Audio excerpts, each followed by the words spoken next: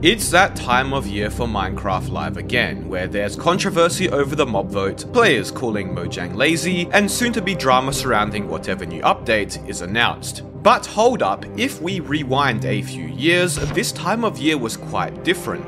Minecon. Many of you know it for its capes, Notch pulling this lever, and its many... How many of you have autism? Many... Kappa! Many... And will you be my friend?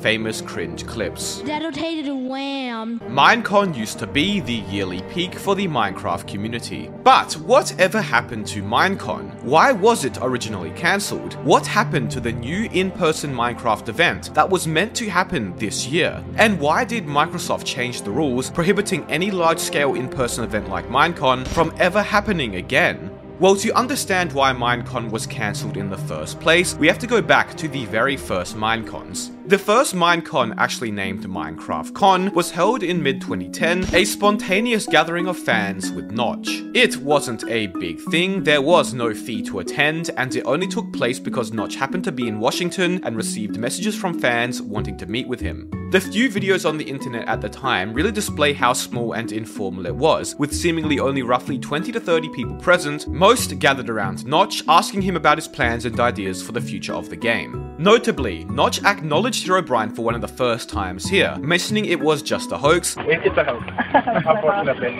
Or is it? Of which the community at the time clearly chose to ignore. That same year, just prior, an unofficial gathering on an old Minecraft Classic server named Minecon also occurred, where players had fun building on a public server for a bit, with Notch himself visiting. Clearly the 2010 events were small, spontaneous, informal, and community-centric, reflecting the state of the game at the time. The first real Minecon would take place in 2011. Held in Las Vegas with 5,000 attendees, this Minecon marked the full release of the game, 1.0.0, where this famous moment would be recorded.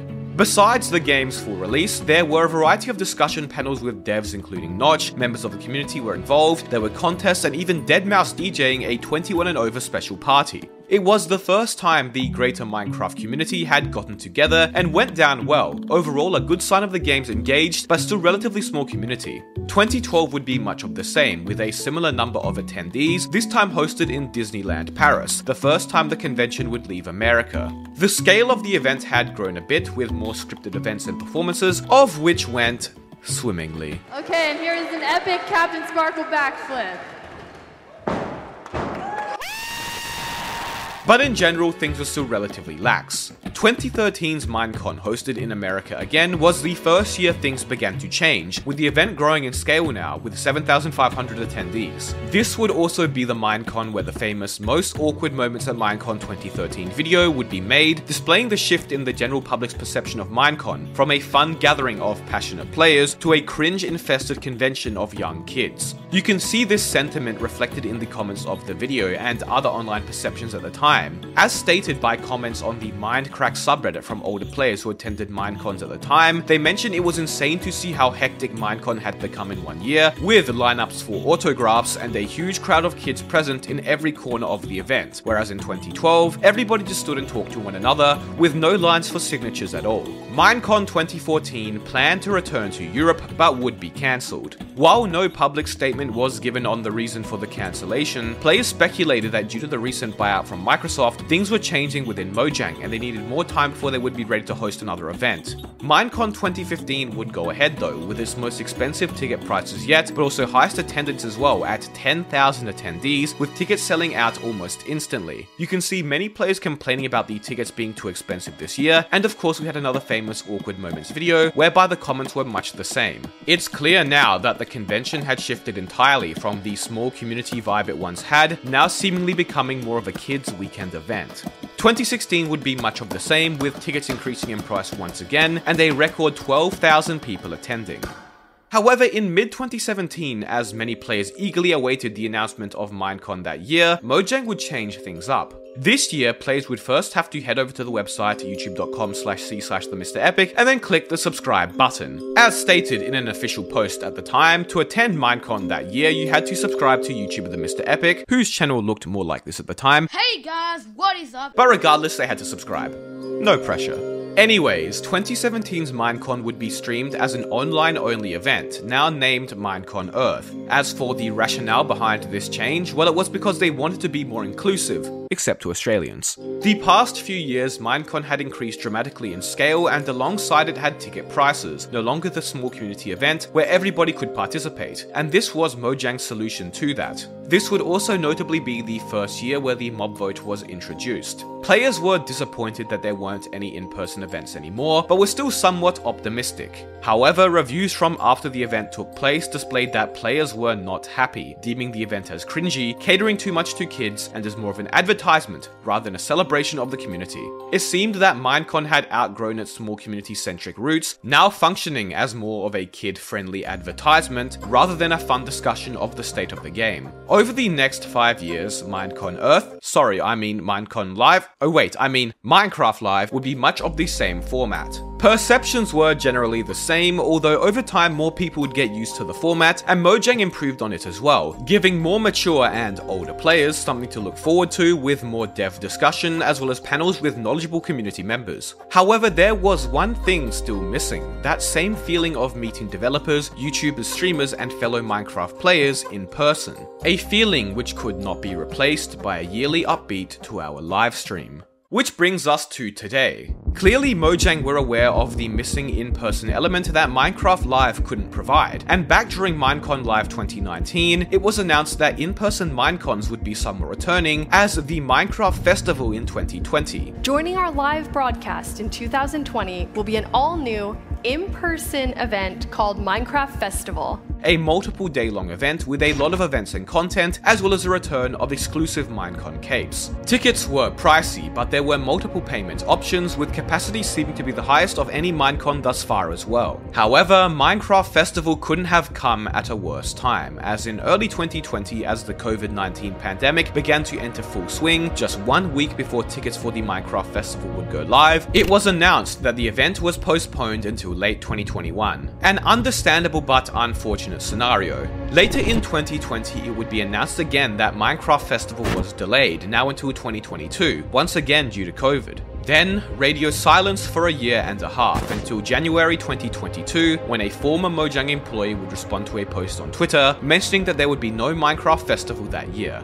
And that was the last official word we ever got on the Minecraft Festival. The original article where price breakdowns are announced is still public, but it seems the event is in limbo, with no word of it coming back. But what happened? And more importantly, why did we stop getting in-person Minecons in the first place? Well, little do most people know, this was explained by Minecon's plan at the time, Vu, in a Q&A from 2017. As he stated, normally after each year's Minecon, they would immediately begin planning next year's. But after Minecon 2016, the team felt that they weren't really reaching the people part of their now much larger community, rather only a very small selection of the player base, mentioning it wasn't what they wanted Minecons to be. As such, they had two options. First was to make an even bigger Minecon event, which more people could attend, but they decided against this as it goes against what Minecon was meant to be. A smaller event where everybody is able to sit in the same room together. And one way to do that is to make an even bigger event and make Minecon gigantic, but that doesn't scale well for what Minecon is. Right? Minecon is an event that every year, everyone would sit in the same room at the same time for the opening ceremony, and actually This is interesting, as it does seem to line up with the notion from many older players about how Minecon had outgrown itself, with the latter years becoming far too chaotic and hectic, and less about the casual discussion they originally began as. So obviously, option 2, hosting it online, would be the only way to avoid this, while also reaching the most people. However, also in that same live stream, Vu addressed one of the big things that online Minecons couldn't replace, and that was the ability to meet the community's favorite YouTubers, map makers, server operators, streamers, and more in person. And so that's when we came up with the finalization of plans that we've had for years of doing official community events, giving people a place that will be more local, that they can still meet their favorite content creators. Vu mentioned that in addition to the online Minecon, there would also be a variety of smaller in-person community events run in various locations, aiming to replace the now missing in-person interaction, indicating that Minecon Earth wouldn't be a replacement for Minecon, but rather one of many events that would take place over the year. The goal was to expand the reach of Minecon while also keeping that smaller in-person event vibe by working with third parties to run more frequent community events over the year. There was even an official video made around the same same time discussing this plan, where Vu mentioned they were officially partnering with Mindfair, Mindvention, and Blockfest, with a link to an official post containing more details, explicitly outlining how players would get to meet their favorite YouTubers and streamers as well as participate in various events once more.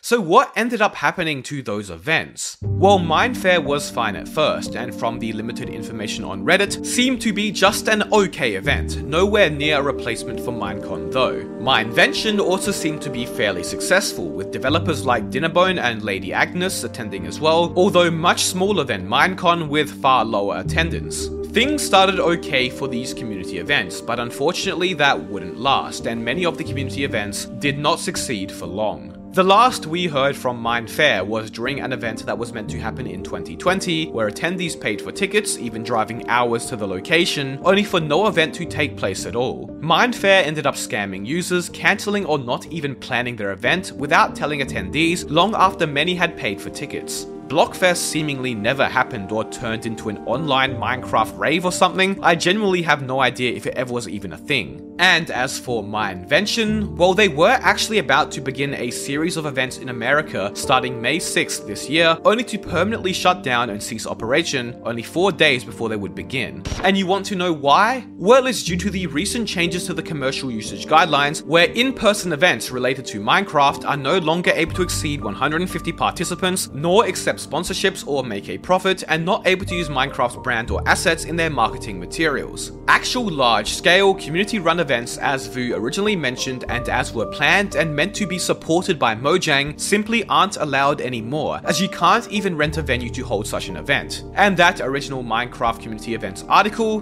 deleted. Earlier this year, around the same time the commercial usage guidelines were updated. Mindvention clearly didn't know in advance of the upcoming guidelines changes, leading to the event being prohibited, and being so kind to refund tickets unlike a certain other event, likely lost a lot of money due to Microsoft turning their back on them, completely opposite to what they promised only a few years prior. What can we make of all this? Well, it seems like Mojang's plan to replace the non-existent in-person element of Minecraft Live ended up being cancelled or changed. The community events they promised to support did not last more than 2 years, if they happened at all, and Mojang didn't seem to expand or try to partner with anybody else either. And now they are outright prohibiting such events from running, effectively killing the part of Minecon that everybody enjoyed the most, the one part they promised to bring back. Minecraft Festival seems to have met a similar fate as well. In a video released October last year by YouTuber Stealth, who managed to get in contact with a Mojang employee on Discord, it was revealed that Minecraft Festival was having organizational issues, with the delays impacting vendors and making planning difficult, ultimately stating that they still want to make a Minecraft Festival happen, but there is no current ETA. Supposedly, there was meant to be an article about this eventually, but now a year later with the recent guidelines changes, it seems even Mojang don't want to run an in-person event anymore. So that's it. The good intentions behind changing Minecon to an online format and supporting third parties in running more frequent community events as to be more inclusive to their much larger player base that outgrew yearly Minecons has now resulted in all in-person events ceasing to exist completely, with Mojang turning their back on them entirely. I hope you enjoyed the video. Be sure to subscribe. Thank you all so much for watching.